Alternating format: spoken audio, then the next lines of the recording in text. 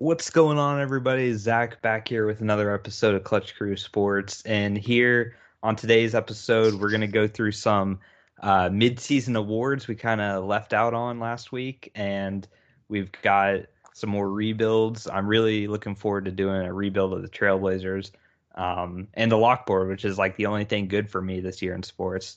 Now, let me introduce you to the rest of our crew. What's going on, guys? It is Connor, the co-host with the most, and pretty excited. The Steelers extend their streak of non-losing seasons to, under Mike Tomlin, it's 14, but I'm pretty sure it goes back to like 2004. So I think we're at like 17 straight seasons without a losing record now, even though it was a very ugly game. But excited to talk about some mid-season awards, and Eric and I get to tackle a rebuild together again. So hopefully, and we get an easier task this time. Yeah. What's going on, y'all? Eric, your ranting co-host here. Definitely glad I'm not rebuilding the Knicks tonight. I'll definitely be happier with the team we're doing. Zach will get into that later. And I finally had a good performance in the lockboard. There will be no goofy dragon meme for me this week. So at least for this week anyway. So I'm gonna relish that moment. Oh, of course. What's up, guys? It's Nate here. Like Eric, I actually had a pretty decent week in the lockboard. I got one right, but it was a 5-pointer, so I was pretty excited about that. And my Pats are trying to come back and win here as we speak, so hopefully that'll turn out, and it'll be a pretty good week overall. So I'm excited to talk about our award frontrunners at the midpoint of the season, so should be a fun episode. Yeah, so we're gonna start around the shield like always, and I'll let Connor explain what all this means. If you're looking on YouTube, it just looks like a big rainbow of all these different colors, colors and jerseys and yeah. Words. Yeah, no. So basically, what we're gonna do is, at the beginning of the season, the four of us, we all predicted a winner for MVP, Offensive Rookie of the Year, and Defensive Rookie of the Year.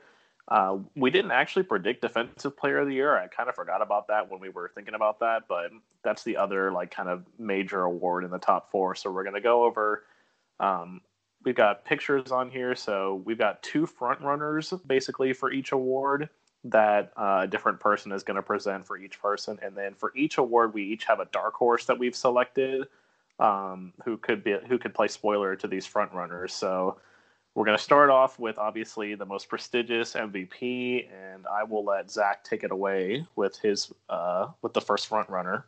Yeah, so the first front runner here is going to be Russell Wilson, and he was who three of us picked to win MVP at the start of the season. So, this isn't like a big surprise or anything that he's here, but I know a lot of people are going to be like, oh, he had so many turnovers this last game against Buffalo, and yeah, that's been a problem the last couple of weeks.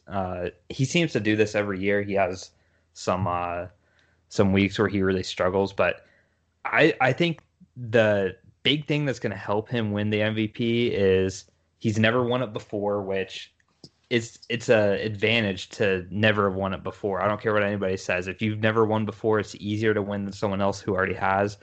And also, too, it seems like he has more weapons now. DK Metcalf and Tyler Lockett are one of the best tandems of wide receivers, and his defense is so bad that he's going to get so many opportunities to be on the field and score touchdowns. So with all those things and it being Russell Wilson, he normally isn't known for turning the ball over. So I'm predicting that he bounces back in a big way and wins the MVP. But there's another front runner that's looking pretty good right now. I'll let Eric talk about him. Yep, and that's going to be my prediction from the beginning of the season. My boy Patrick Mahomes. And Mahomie. Mahomie. Yeah, I mean, this guy's obviously a beast. I will say, going into just a couple weeks ago, I think at that time, Russell Wilson would have been really the only front runner. I mean, he was having by far the best season, but he's looked a little more vulnerable these last couple of weeks and hasn't had as good of performances. And so he's up to 8 interceptions on the year now. And I think the other thing that Russell Wilson really needs going forward, I know Seattle can't obviously bring in new people, but his offensive line has to perform better. I saw before we started the podcast that he's been sacked 24 times already, which is about 3 times a game. And that is not helpful to anybody. So when he's having to hurry, that's probably why he's making some of these mistakes. And so his offensive line definitely needs to step up to help him. But for Patrick Mahomes, what really has separated him for me as a front runner is obviously he's got the touchdowns and everything. Him and Russ are pretty equal on that. But what separates Mahomes for me right now is that he only has 1 interception halfway through the season, and that is really impressive. So as of right now, though, I still give a little edge to Russ, but Patrick Mahomes has just as good a chance. And if he keeps playing like the way he's played the last couple of weeks, if Russ keeps struggling like he kind of has the last couple of weeks, then I definitely think Patrick Mahomes could take the MVP. Yeah, so before I get into my dark horse, I will say really quickly, I think the one advantage that Russell Wilson actually, in my opinion, has over Mahomes right now is that I don't think the Seahawks would be in this position right now had it not been for him, whereas I feel like the Chiefs would probably still be doing pretty good without Mahomes. So I think when you look at most valuable player, the Seahawks without Russell Wilson would probably not even be in the playoff hunt right now. But so I'm going to actually stick in the NFC West with my dark horse pick. So I was really contemplating a lot of people for this. Obviously, I was thinking about guys like Josh Allen and Tom Brady, but Brady, I would have said would have been the number 3 going into this week until that horrendous game yesterday against the Saints. So I've decided that I'm going to go with Kyler Murray, which is, I think, the thing for Kyler Murray that's helping him. I think he's kind of got the same problem that Russell Wilson does, and the fact that the Cardinals don't exactly have the greatest defense in the world, but Kyler Murray has been, I mean, he's kind of like the Lamar Jackson of last year almost. Like he's kind of mirroring that, where he's a ridiculous threat throwing the ball, and he's a really dangerous threat running the ball too. And he, especially now that he's got the weapons around him, I mean, Chase Edmonds is blossoming into a good back, and he's finally has, I mean, Larry Fitzgerald is a great receiver and all, but he's definitely past his prime. So being able to get DeAndre Hopkins to Arizona, I think, has really helped Kyler Murray. And so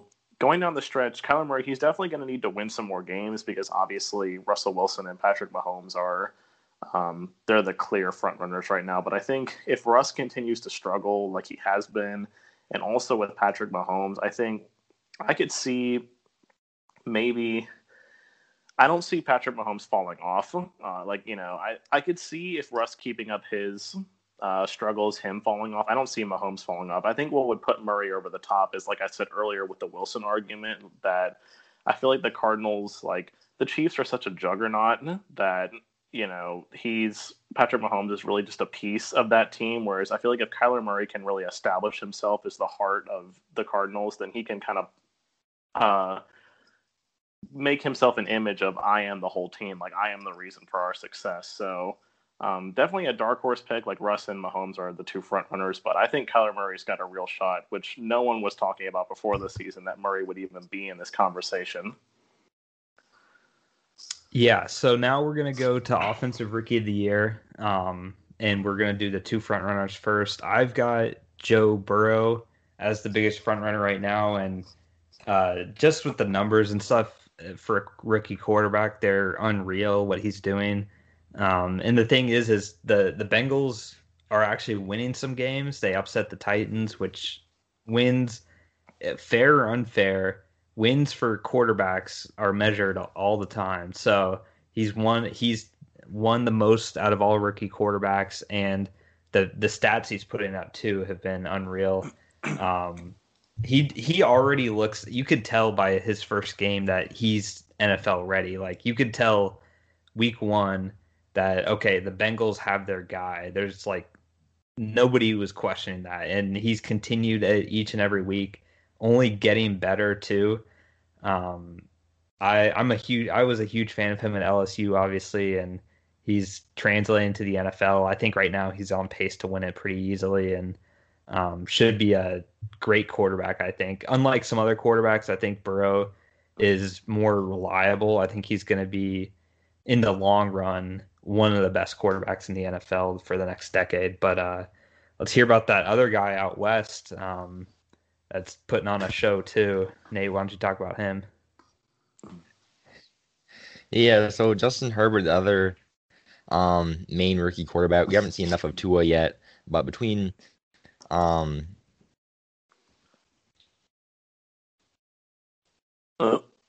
Herbert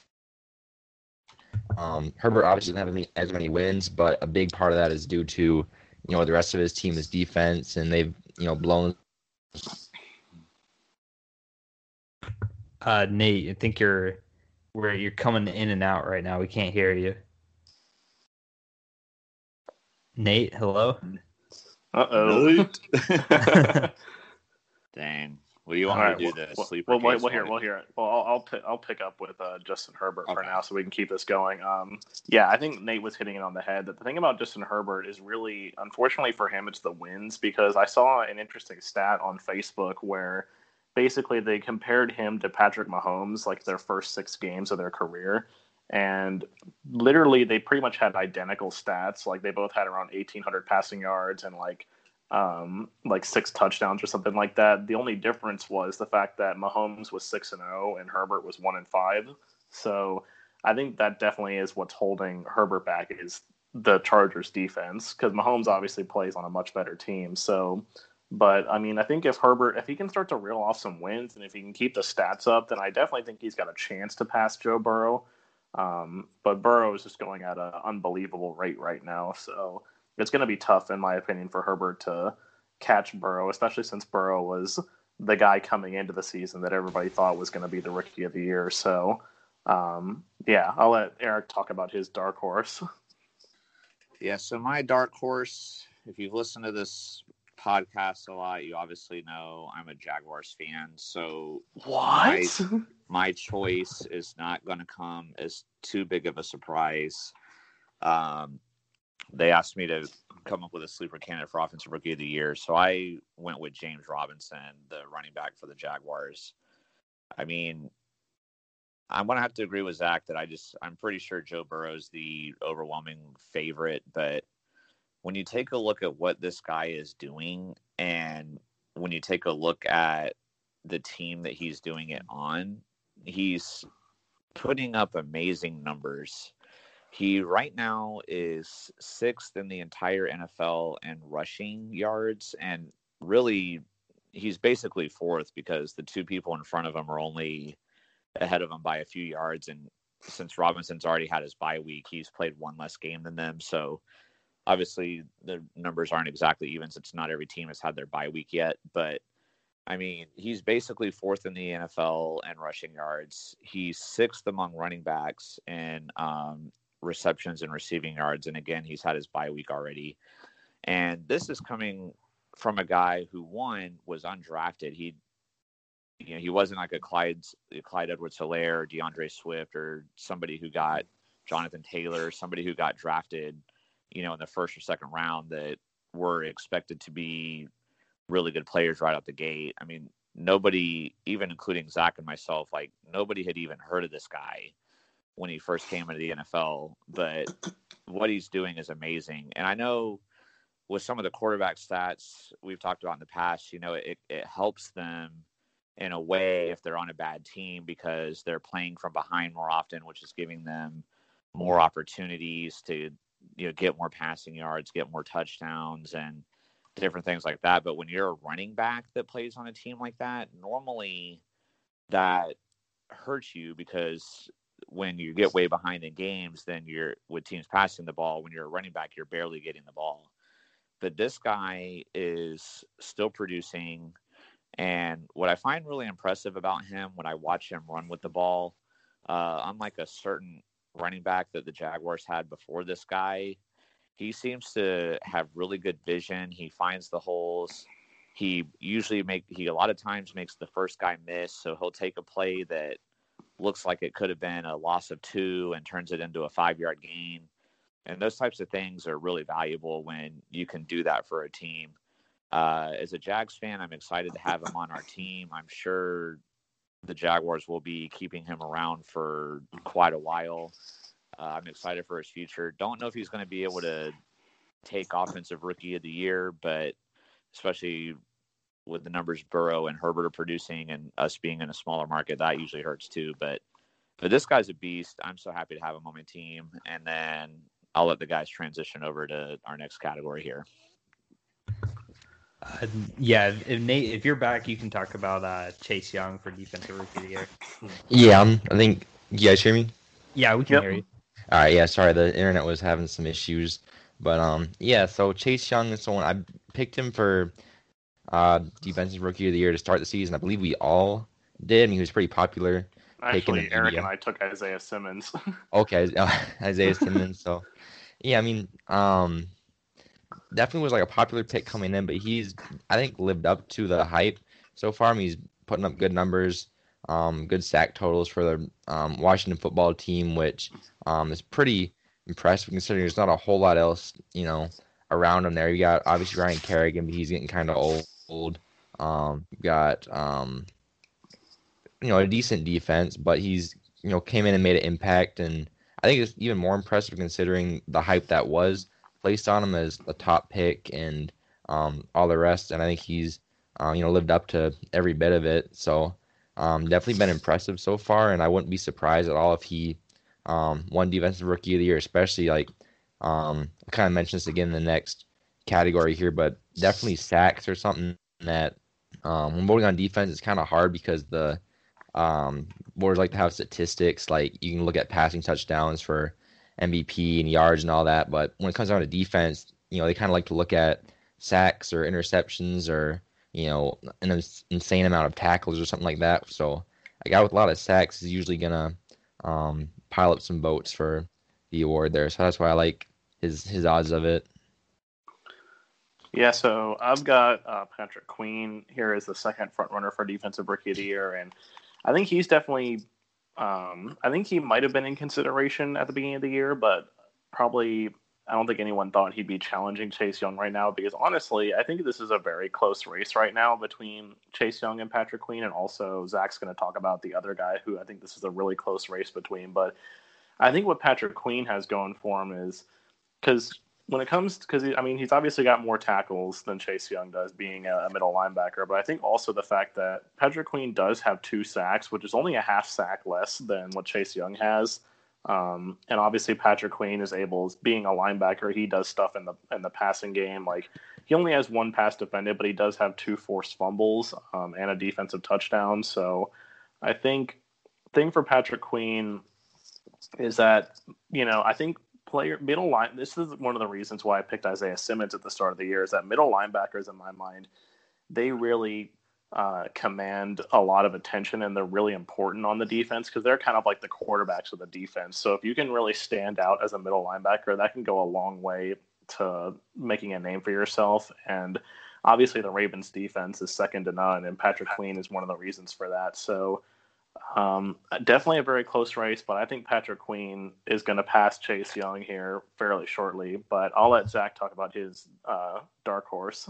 Yeah, so my dark horse is going to be none other than Antoine Winfield Jr., safety for the Tampa Bay Buccaneers. The reason I picked him for Defensive Rookie of the Year dark horse is really because kind of had a little debate with Connor when we were coming up with this idea.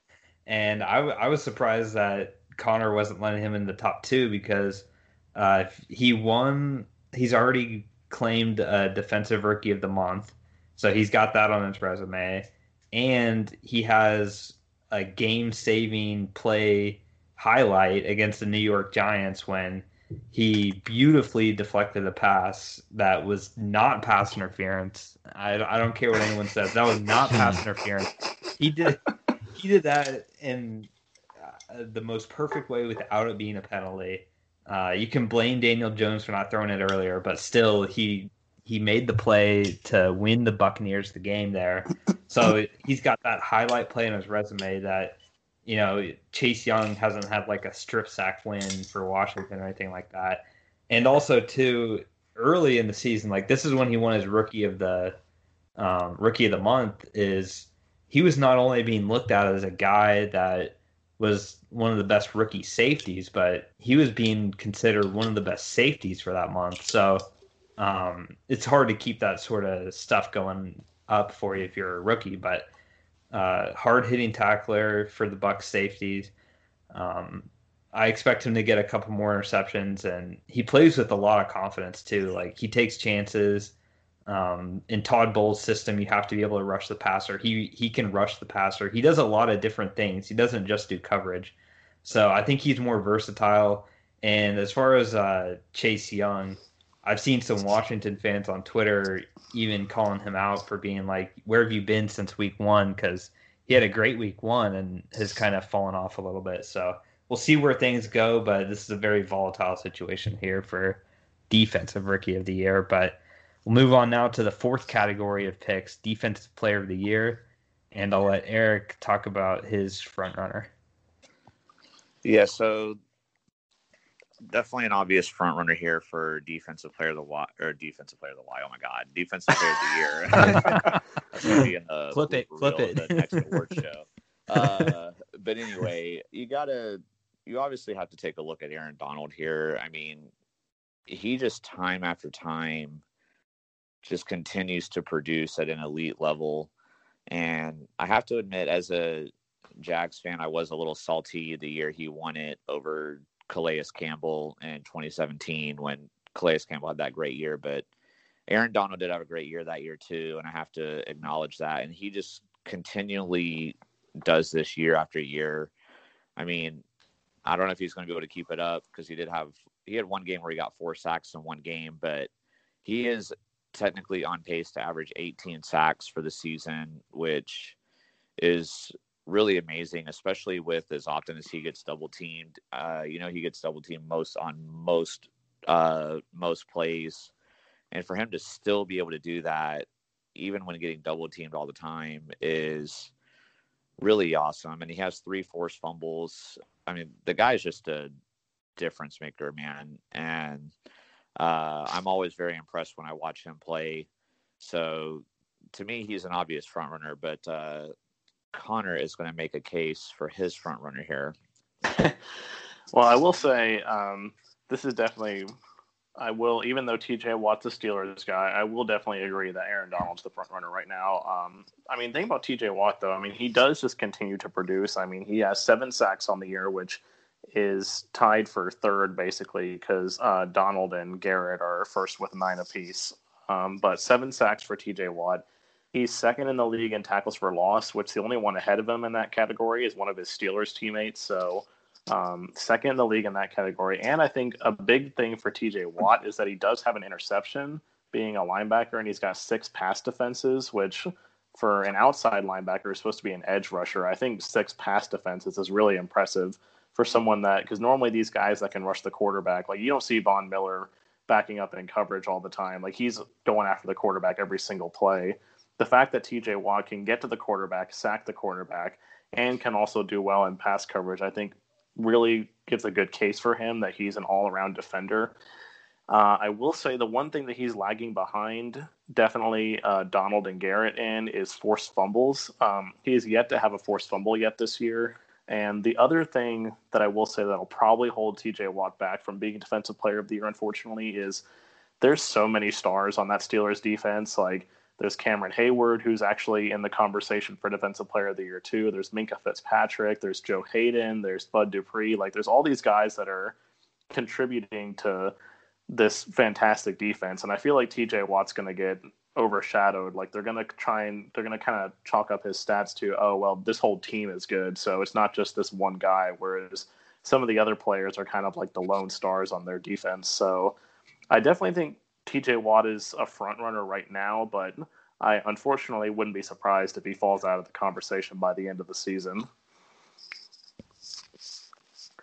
Yeah, and then and over here we have our dark horse candidate who Connor kind of touched on, Myles Garrett. He's tied with Aaron Donald for the league leading sacks, which I think that's the biggest reason I could see him pulling off the upset and winning the award at the end of the year, just because, like I mentioned earlier, voters love big sack totals, and big statistical output. So if he can pull ahead of Donald and take a solid lead for the highest sack total this year, he could definitely be in the conversation. He's not as good of an all-around defender, I would agree, as T.J. Watt, or he doesn't make the same kind of impact that Aaron Donald has, where you really have to know where he is on the field and scheme your whole game plan to stopping him. He's not. I don't think he's overall as dominant as those two, but he's putting up 9 sacks and 4 forced fumbles at this point in the season. So he's definitely in the running if he can keep adding those stats. I think he'll definitely be in position to maybe get some votes at the end of the year. He just needs to avoid hitting any more Steelers players in the head with helmets. Yeah, that would be bad for his case. All right. So we've got one game of the week to talk about, like always. That's going to be the Saints and the Buccaneers, and obviously this is a one-sided game. But before we talk about that, I just want to real quickly. We don't bring this up a whole lot, but if you're looking on YouTube, look at all the green in my column this week on Pigsky. I'd never have had a week like this, and I just had to shock myself out. I was saying Nate's kind of having the opposite year to last year. He was doing really good last year. I wasn't going to bring it up, Nate. That's true. You're right. I will say, to rant on all of us, we're all lagging behind Eric. Because I'm in second place right now, but I'm still 10 games behind Eric. So Eric, I appreciate you putting this up, Zach, since I've been in last in the lock board here pretty recently. So I appreciate you showing anybody the who's where looking I'm on winning. YouTube can just see this stuff. They look at the yearly. He's actually shown it every week. 88. Well, it's just been on the screen for like a second or two or something. But like here, it's okay. We haven't talked about it. Yeah, you're we haven't brought it up. Okay, yeah. This is okay. This is without the spread. I'll say that first. But you are 88 and 43, which is pretty dang good. So, thank you, sir.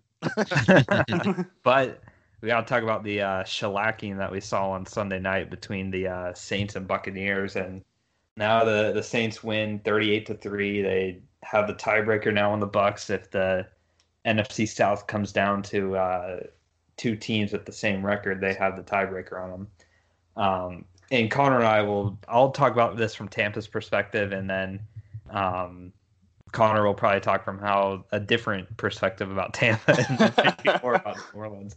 But I mean, I'll say this. I'll say the Buccaneers, don't write them off. They're not going anywhere. They still have a great record, and the NFC is wide open. I mean, it's wide open. You got the Packers in the NFC North. You've got the Seahawks, maybe the Cardinals, maybe. Don't even count the NFC East. And then you got the Buccaneers. Well, I will say, for Tampa Bay's sake, if they end up getting the wild card and being the 5 seed, they have a guaranteed first round win in the playoffs. Yeah. The 5 seed is actually probably the most desirable position, other than the 1 seed, honestly. But Zach, you pronounced it wrong too. It's the NFC least. Yeah, you said that wrong. Sorry. Sorry. Yeah. So a lot of people we're fans of all AFC teams on this podcast, but I've heard some smack talk from the NFC is better than the AFC. But I mean, after this season, there's nobody in their right mind who can say that the NFC is better than the AFC.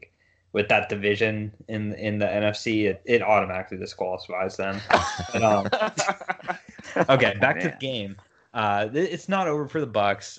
Things are not looking good. They're going to have a bounce back win against the Cardinals, against the Panthers, which is a pretty good opponent for them. They are going on the road, and the Panthers played them close last time, but it's not as tough as it could be. It's not like they had to go to Green Bay or anything like that. So I think the Buccaneers will bounce back. I'm not sure what the schedule is like for them the rest of the year versus New Orleans, but it's not.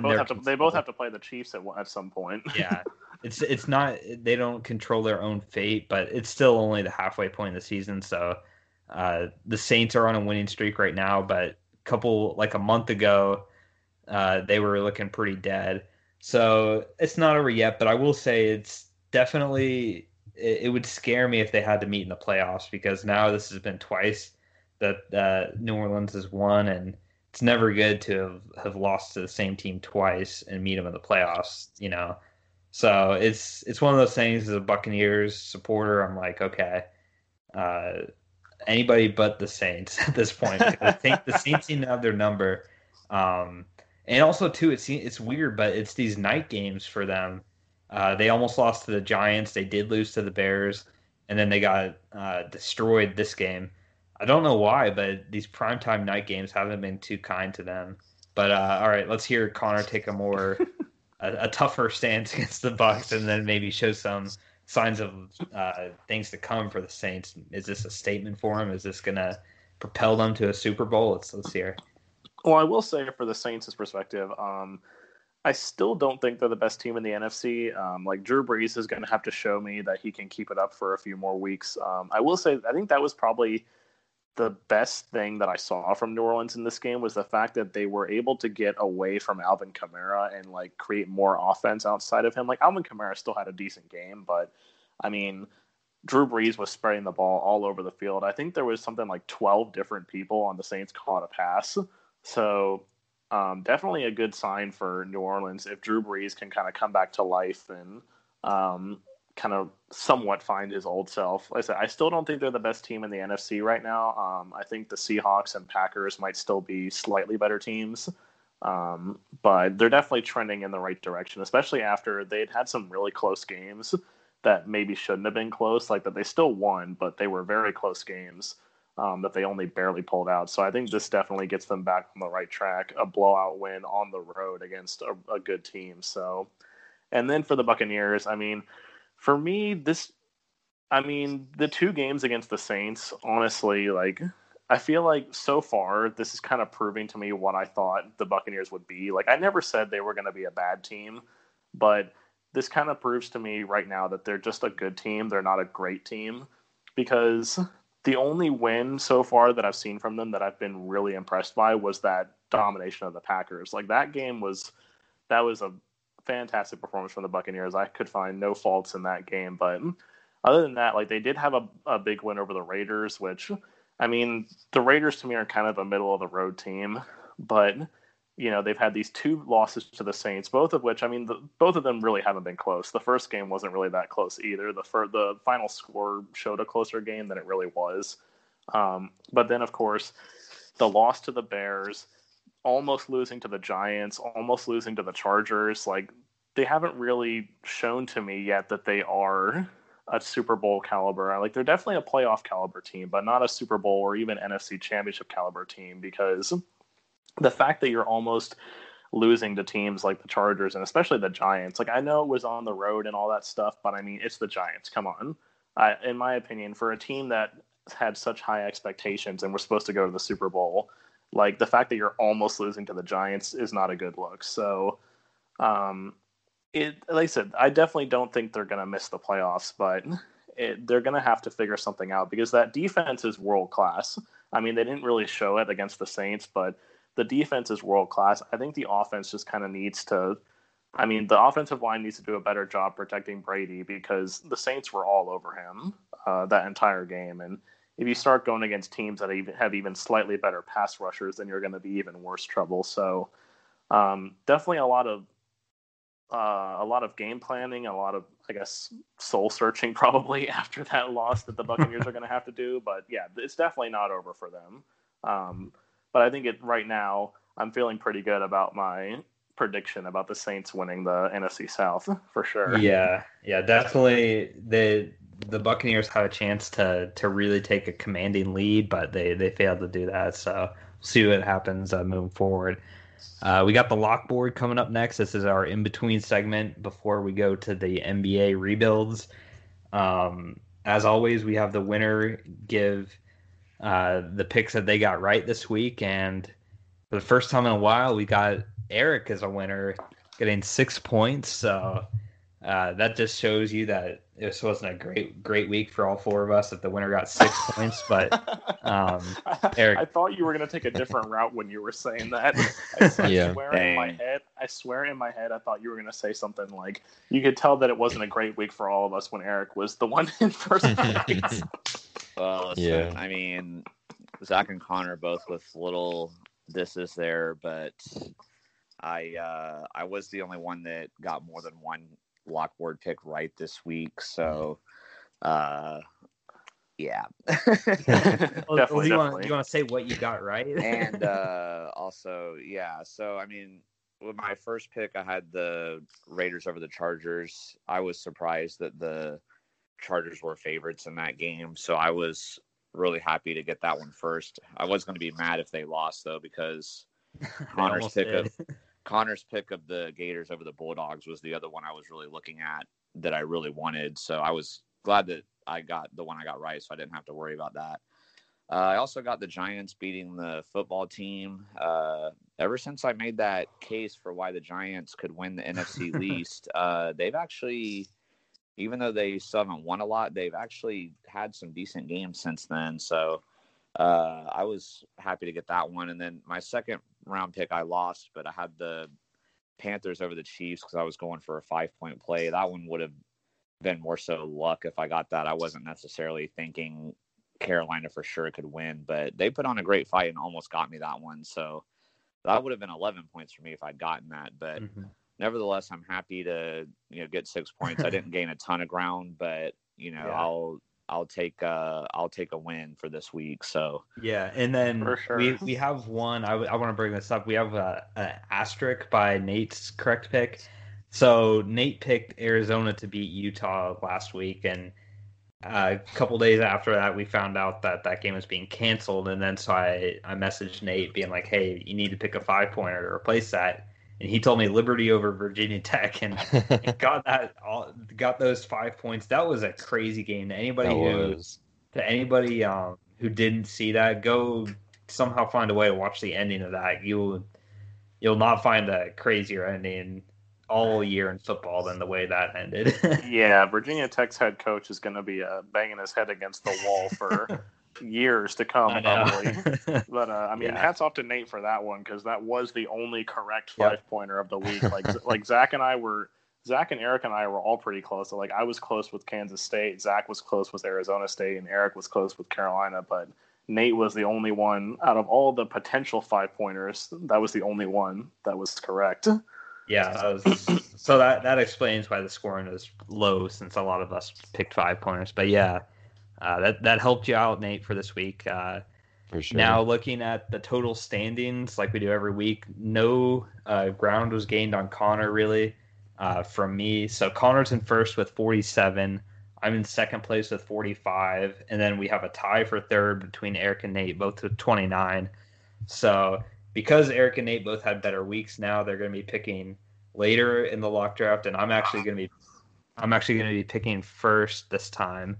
So let me Zach and I are in unknown territory for the two of us to both be up here.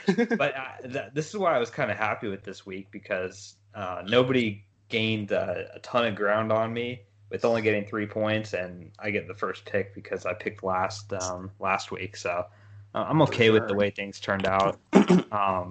Now, okay, yeah. So I did pick beforehand. This started what my pick will be.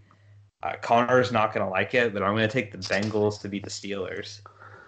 That's not going for a 5-pointer. Yeah, going for a 5-pointer in the NFL. I think that's the best 5-pointer this week.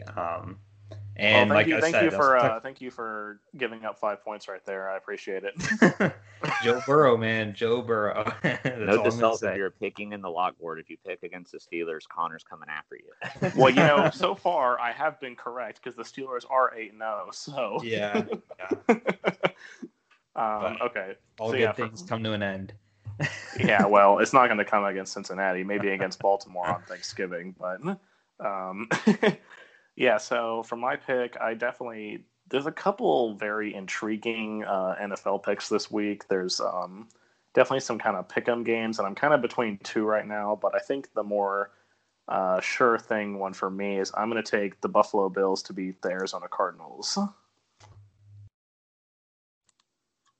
right. That's a 3-pointer right there. Cardinals are 1.5-point favorites on time of the recording. We'll see. That could change, I think, to be favoring Buffalo, so that could be a steal. All right, so third we got Nate up next. Nate, where are you gonna go? Nate's having internet issues. Nate again. on mute or something. It doesn't say his he's mic's on not mute. muted. He's still. It says he's still in the call. Oh. All right. Well, let's think of something real quick on the fly to talk about while Nate comes. I Hopefully, mean, he we comes. could do the rebuilds, I guess. I don't know, but Yeah. Oh, We hello, heard the you signs can of hear life. me? Okay. There we go. Nate, live. Hello. yeah, we hear you. We hear you. No, we don't. Crap. I feel like this. We've heard him for like okay, 5 I'll check seconds. my- So Nate, if you can hear us, message Zach your. Oh, okay, there it is. Yeah, I don't know Oh, what there it we was. go. Okay. I love how like right as he comes back and then he disappears After like 2 again. seconds. Oh man. Just message Zach your pick and we'll get moved on. So that way then we can. Okay, there we go. Sorry. Oh my Oh, god! you hear me Literally. now? There we go. We hear you, but then We think once so. you, yeah, okay, just shout your pick.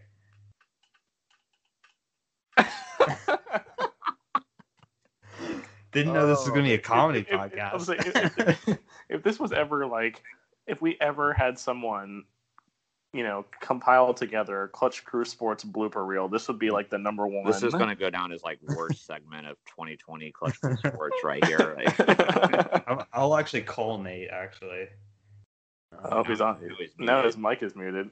let me call him, and I can put him on speakerphone. And do what you gotta do, man. never done this before. Oh, But This wow. lockboard is There we go. Is it? yeah, just Hello? shout your pick. Just shout your pick. Yeah. Okay. We Okay. hear you. Yeah. I'll take Seattle over the Rams. Hey, Seattle. All right, there Not you a pick'em. I'm gonna text you. Sorry, the internet's. I don't know why. Whenever I'm trying to talk, like I can listen to you guys fine for 20 minutes, and I go to say something and it cuts out.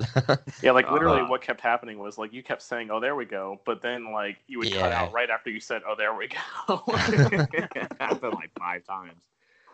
Okay, so for my first pick, I only had one 5-pointer across the board that I felt like could possibly happen. So since it's still there, I'm going to go for it.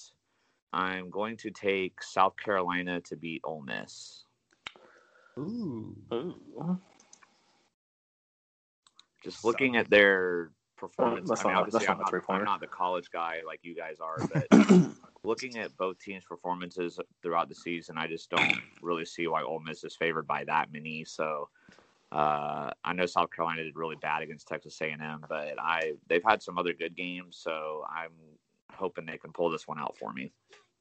Yeah, Eric's the newest South Carolina fan.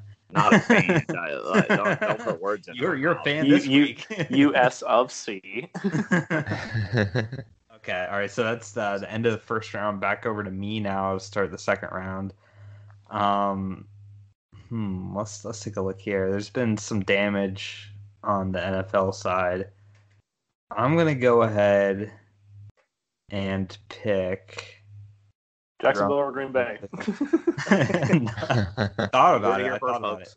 I thought about it. I'm gonna go college. I'm gonna go Miami over Virginia Tech. Darn it. Yeah, that's a 3-point play right there. But Virginia Tech, we talked about them in that Liberty 3 game. points. I was shocked that Virginia Tech was They would have favored in 3 that game, points. honestly. I meant like free. Oh, free. That's easy They- money. Yeah, I don't know why VT was favored in that one, but Yeah. Well, they're Yeah. home, but yeah, I don't they I are. don't know. But I mean, VT's had some ugly losses. So, but Hey, that yeah. pick was for me in the second round, and you guys could have taken it. So Well, I mean, I felt a lot more confident about Buffalo over Arizona Yeah. still. But yeah, I'm actually going to go with my most confident college pick, and I'm going to take SMU to beat Tulsa.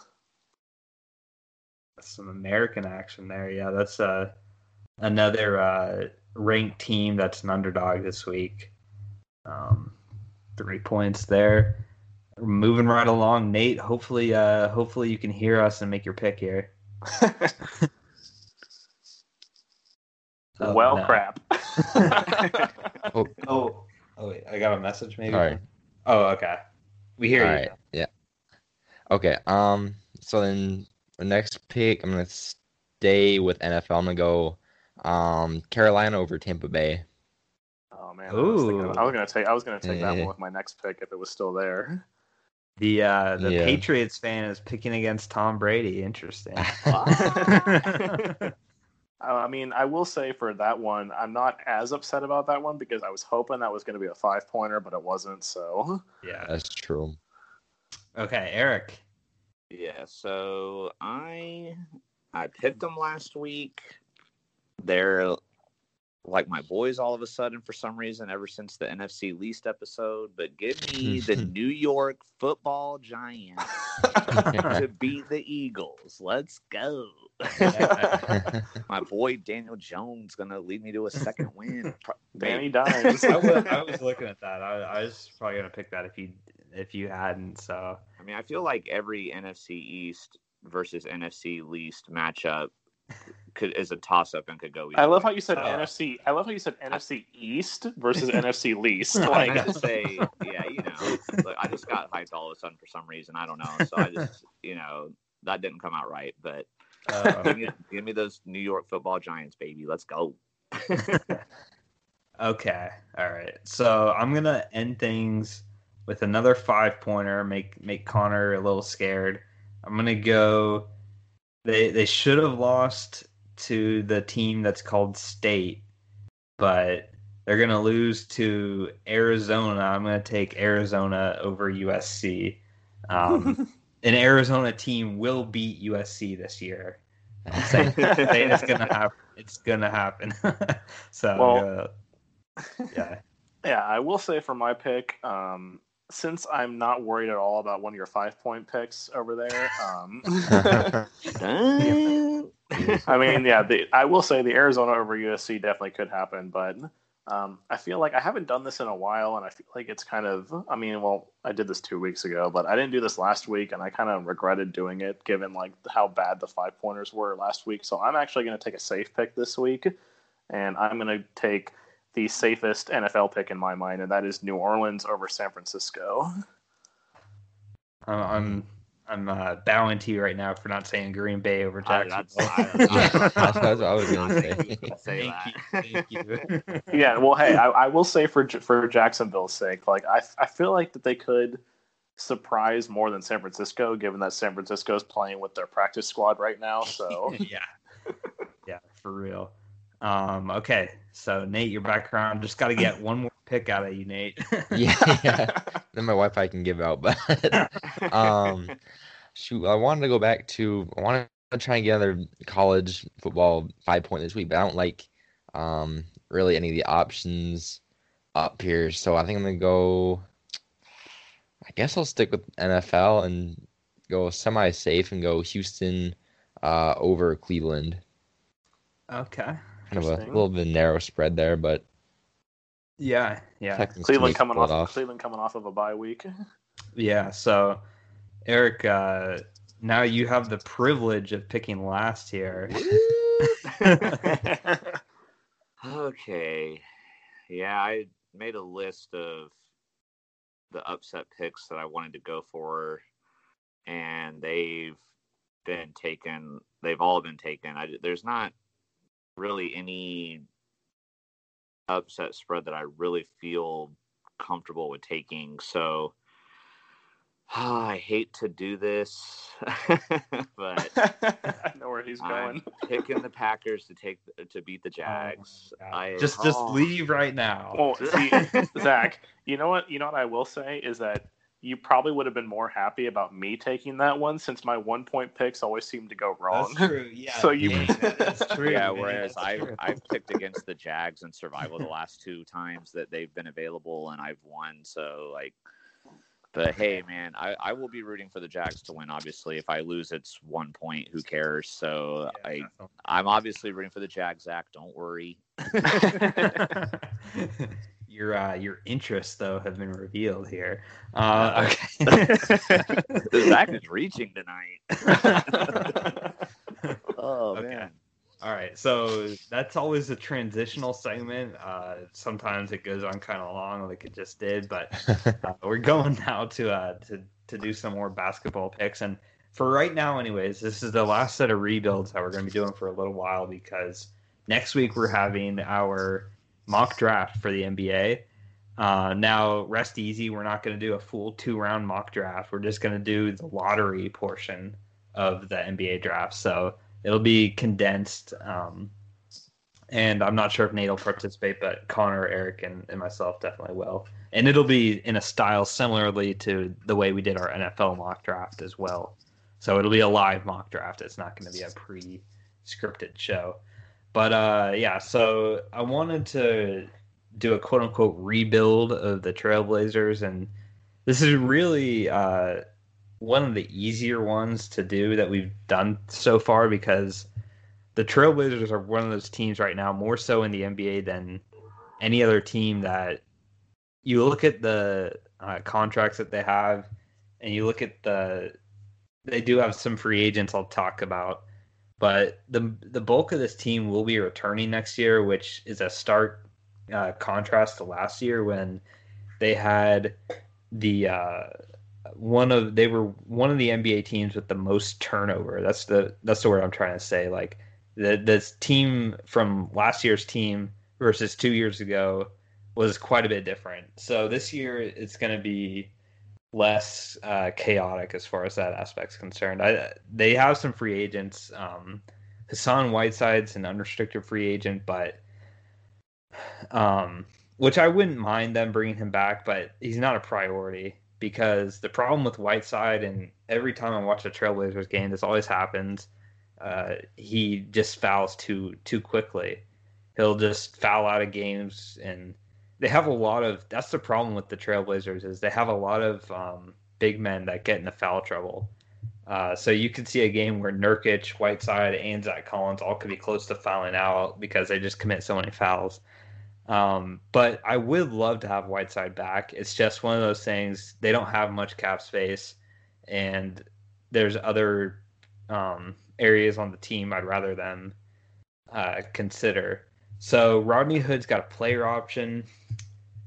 I think he returned. I think he accepts the player option. I don't know the amount, but considering he didn't play all of last season and the pandemic with the reduced spending, I think Rodney Hood's probably going to look at himself and be like, okay, I'm probably not going to get as much as my player option is this year. So I think he comes back and takes that, which I'm fine with.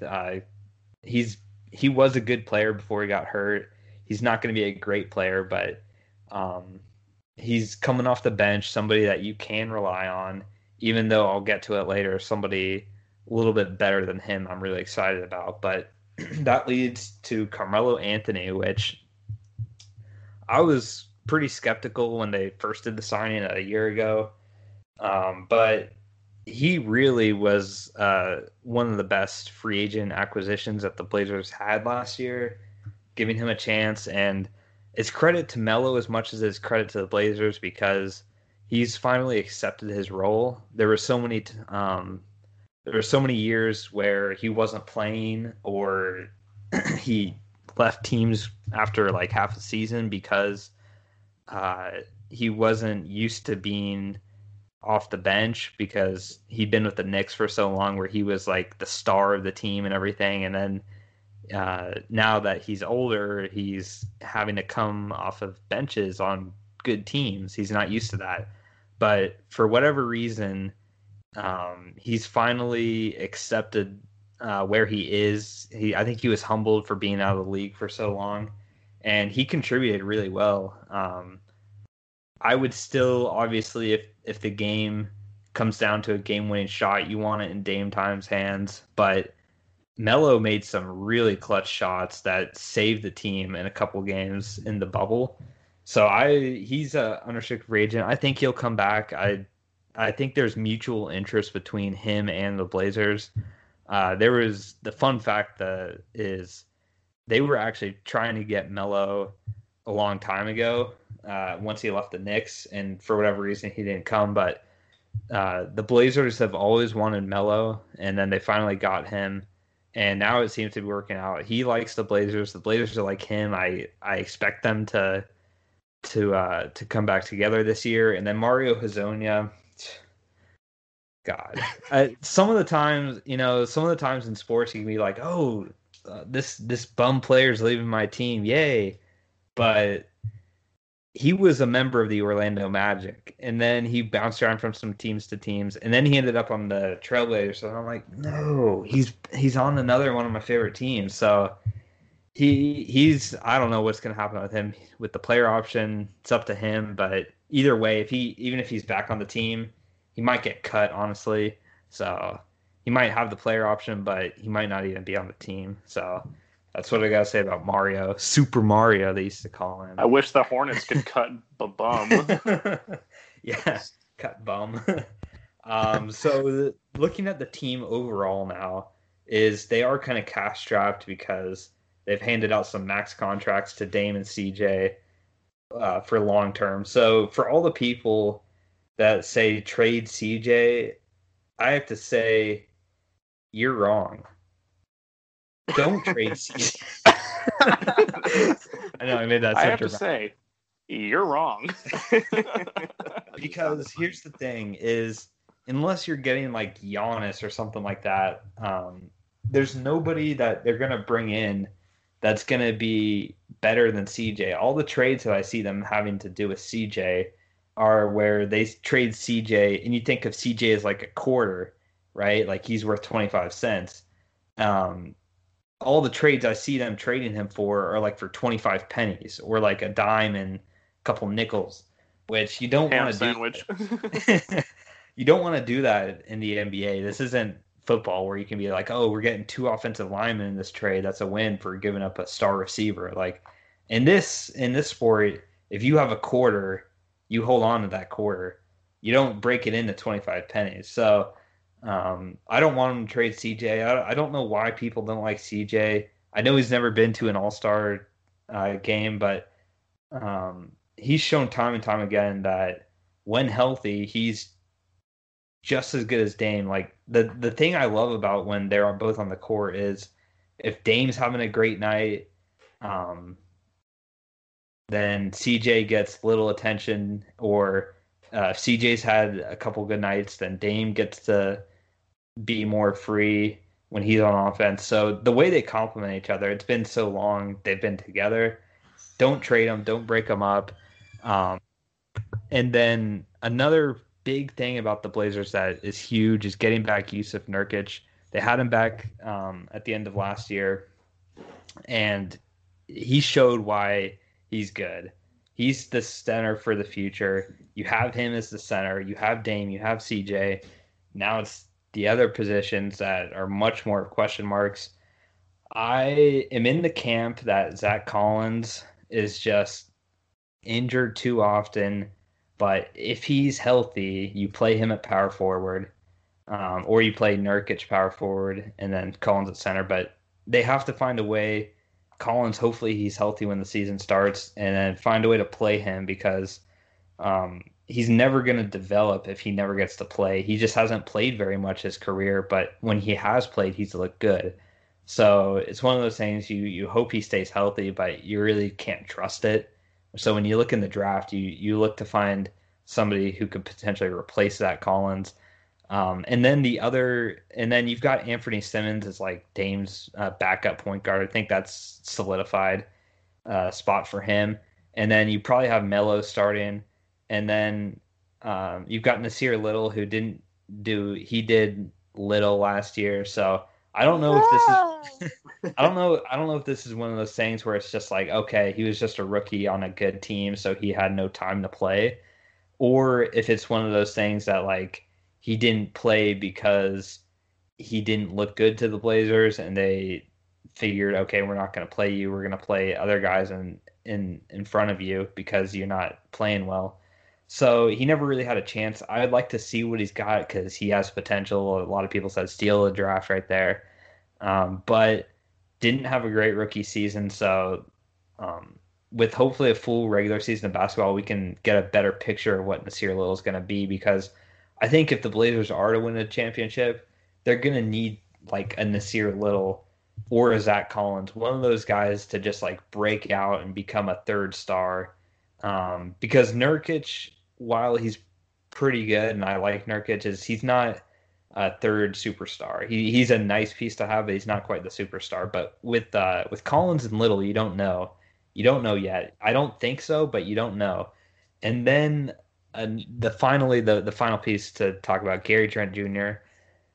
It's going to be big. Is the bubble his ceiling, or is the bubble just the start of what's going to come for Gary Trent Jr.? Because he was playing unbelievable in the bubble. Whoa, sorry. He was playing unbelievable in the bubble. It's one of those like you look at the Blazers. Honestly, no moves. Like you bring back Melo, that's it. You draft your player, that's it. This isn't one of those teams where you're like flipping all these tons of players for draft picks and stuff. Like you have the team right here. You're ready to go. It's just they got to stay healthy. They had health problems last year. And then the other question mark is these young guys. You hope they develop, but you still have to draft like they're not going to develop so you can get that right piece. But I guess the major thing with this rebuild is don't trade CJ. That's what I said earlier. So, like I said, not too much really. This is kind of a bland story of the Blazers, but they're going to probably bring back this team that you see here on paper next year. And I think they're going to be really good. The problem is the West is so tough, but and obviously it goes without saying, but you're not trading Dame, like you're not. So just shut up about that. I'm not sure whoever came up with that, but it's mainly fans. It's mainly fans of other teams coming up with those trades. No, there's no Blazers fans like saying trade Dame. It's just other teams. Wasn't there like a rumor that that the Blazers were going to try and trade CJ for Giannis to bring him, or like they were going to try and trade something for Giannis so Dame and Giannis could play together? Like I heard some rumor about that Giannis was going to go to Portland. You hear like rumors for everything, but I said like if they were to do that, I don't like Giannis, but I would sign me up. If you trade I would trade CJ, Zach Collins, Nasir Little, Gary Trent for Giannis. Done. Okay, well, I'll make it. I'll talk to Giannis and I'll make it happen. Okay. as Giannis's impending agent, Connor's got this for you. So that would be awesome right there. But I don't see that happening. But yeah, so that's my thing. You got to put some playing time in for these guys like Little, Trent, and Collins, and hope you can break through and win the West. But I guess I'll end it there. I don't know what else you guys have to say about if you agreed with me or not, or are you trading CJ? I guess that's the big thing. No, I wouldn't. I agree. The Trailblazers really just have to bring back the pieces. I think they definitely got off to a slow start to start the season, but we saw later in the season and also in the bubble that this team is capable of winning. They did manage to. Yeah, when they're capable of winning when they're healthy. So, I definitely think that this is the team going forward. I think the biggest thing for me is just the whole Hassan Whiteside decision.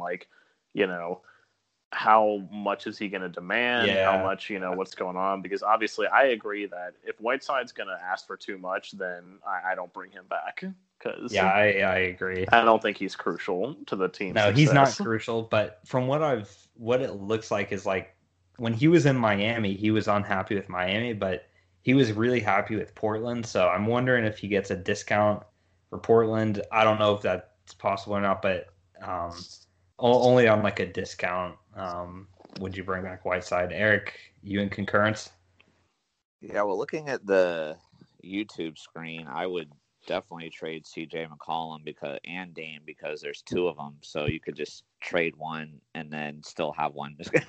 Eric's getting fired.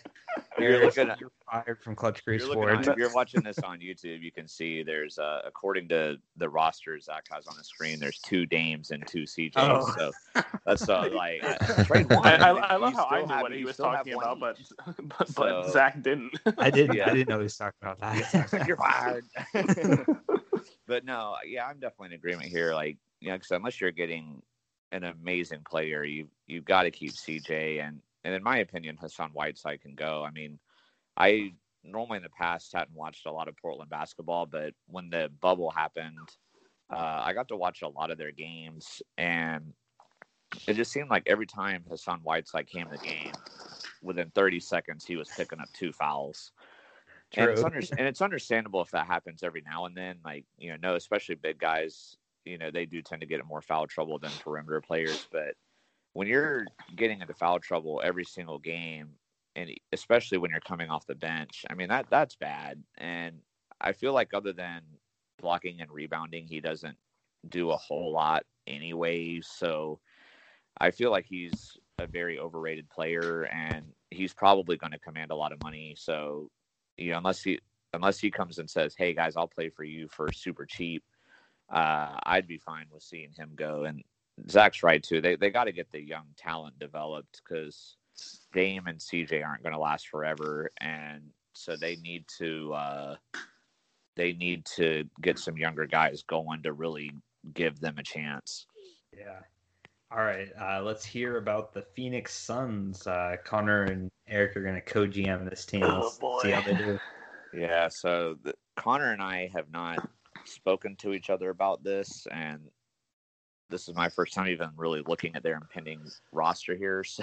Well, I will say, for my sake, like, I went into this thinking this was going to be like a bit easier, but I mean, I feel like I've had a gauntlet of teams, like, other than the Spurs. I felt like the Spurs was fairly easy, but like the Knicks and the Hornets and now this, like, looking at it, I thought it was going to be easier, but I'm just like, I'm kind of scratching my head, like, I don't know. I mean, because I guess the first thing is, obviously, got to figure out what Devin Booker is doing, because obviously, I mean, if he really does want out, then, because in my mind, Devin Booker is like, him and Ayton are like the heart of this team, and without one of them, then they're gonna suck.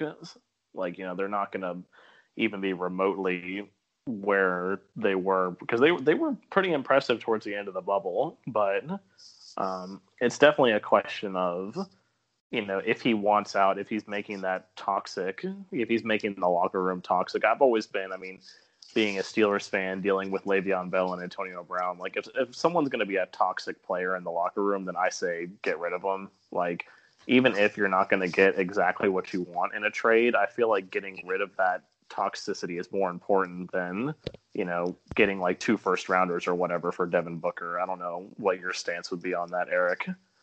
Yeah, I mean, obviously you could see if you're on YouTube here, Zach put in a couple of different articles, and they're literally contrasting. I know. There's one that says Devin Booker wants to return to Suns, and then that he doesn't want out of Phoenix, and then another one that says he definitely wants to leave Phoenix. So, I don't know, man. Like I said, if he's being a toxic cancer in the locker room, then unfortunately, like, because Connor mentioned Le'Veon Bell and Antonio Brown, and I'm used to this with guys like Jalen Ramsey as a Jags fan. So Yannick Ngakoue. Yeah, like when they want out, I mean, unfortunately, you kind of have to let him do it. But he's under contract through 2024, so the Suns have all the leverage here. So, they can kind of do, if they do, feel like they need to trade him.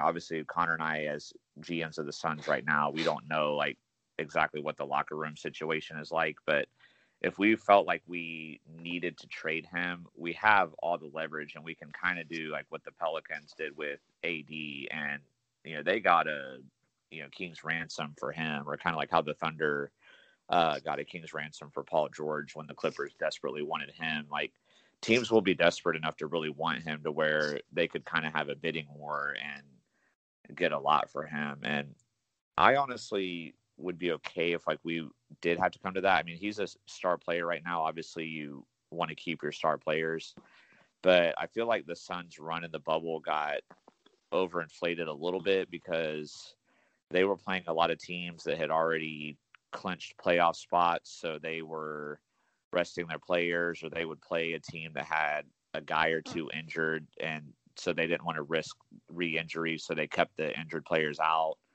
And so they did win a lot of games because of that. So it's hard to gauge where the Suns are really at talent-wise. Like, when they dominated in the bubble, like, was it really all them, or was it a easier schedule? Was it a combination of both? Like, it's hard to figure out exactly, but like, I don't know, man. This is really tough to say, but yeah, no, I think it'd probably be better to keep him. Yeah, no, if we have the option to keep him, then I would want to keep him. But I was saying, like, if it does come down to it where, like, he needs to, like, he wants out, then yeah, you're right. We do have all the leverage. And I do think, before we talk about the free agents, I think another player that would be beneficial to try and trade for at least something at some point. I guess I can attest to this because he was on my team in 2K. But if we can try and trade Ricky Rubio, because the fact that Rubio is making 17 million a year, like, he's not worth that, unfortunately, for his sake. So I'm not sure what we would be able to get for him, because unfortunately for the Suns' sake is that he's under contract until 2022. So it's not like he's, after this season he's going to be gone and then you don't have to worry about it. So, but I don't know exactly what would be able to get a trade for Ricky Rubio, because obviously he is an aging player and he's not on a fair amount of teams. He probably wouldn't even be a starter. So yeah, we would have to find a team that feels like they're like a point guard away from, like a solid point guard away from contending or something, because he is a good player, but he's definitely overpaid. So I agree with that 100%. I would also, before you move on, CNN can now project that the New England Patriots will beat the New York Jets. Yeah, I was following that on my computer. Yeah. Come on, Jets. They got the players got a call from the owner being like, "We'll give you all $1 million if you lose." Yeah, they definitely choked, that's for sure. But anyway, so one thing the Suns do have going for them, though, is they do have some good young talent, and I think if they can lure a solid free agent or contend, I'm not sure. I forgot where they're picking in the draft. I should have obviously looked that up before going into this, but I mean, if they can still find a way to bring in some good talent, then I think that could convince Devin Booker to stay. But I don't know. This is definitely trickier than what was anticipated, for sure. Yeah, because I know, because the thing with the Suns too is that they have an interesting way that they do their starting lineup too. Because obviously you got Rubio at the 1, Booker at the 2, and then Mikal Bridges plays the 3, but Cam Johnson plays the 4. Which Cam Johnson to me is definitely not a power forward. I feel like the Suns don't really have a true power forward on their team, because Kaminsky is more of a, he's a stretch 4, stretch 5. He's not the kind of guy that's going to get in there and get the tough rebounds and all that stuff. And then, so DeAndre Ayton's really the only commanding big man on this team. So I think if there's one thing that I think the Suns really need to go after in some way is to bring in a commanding big man. Because if you look at their free agents, for me, I mean, I don't know how many of these I'd really want to bring back. Aaron Baines, I feel like, I mean, he's old. I think he can go. I mean, unless he's going to only ask for a little tiny contract, I feel like it's not worth it to bring him back. And then Kaminsky, I mean, Kaminsky and Diallo, I feel like I'd almost be more willing to probably bring back Diallo, because I feel like he's probably a little bit more of what the Suns need in terms of a big man, rather than Kaminsky. And then I don't even know really who Dario Saric is.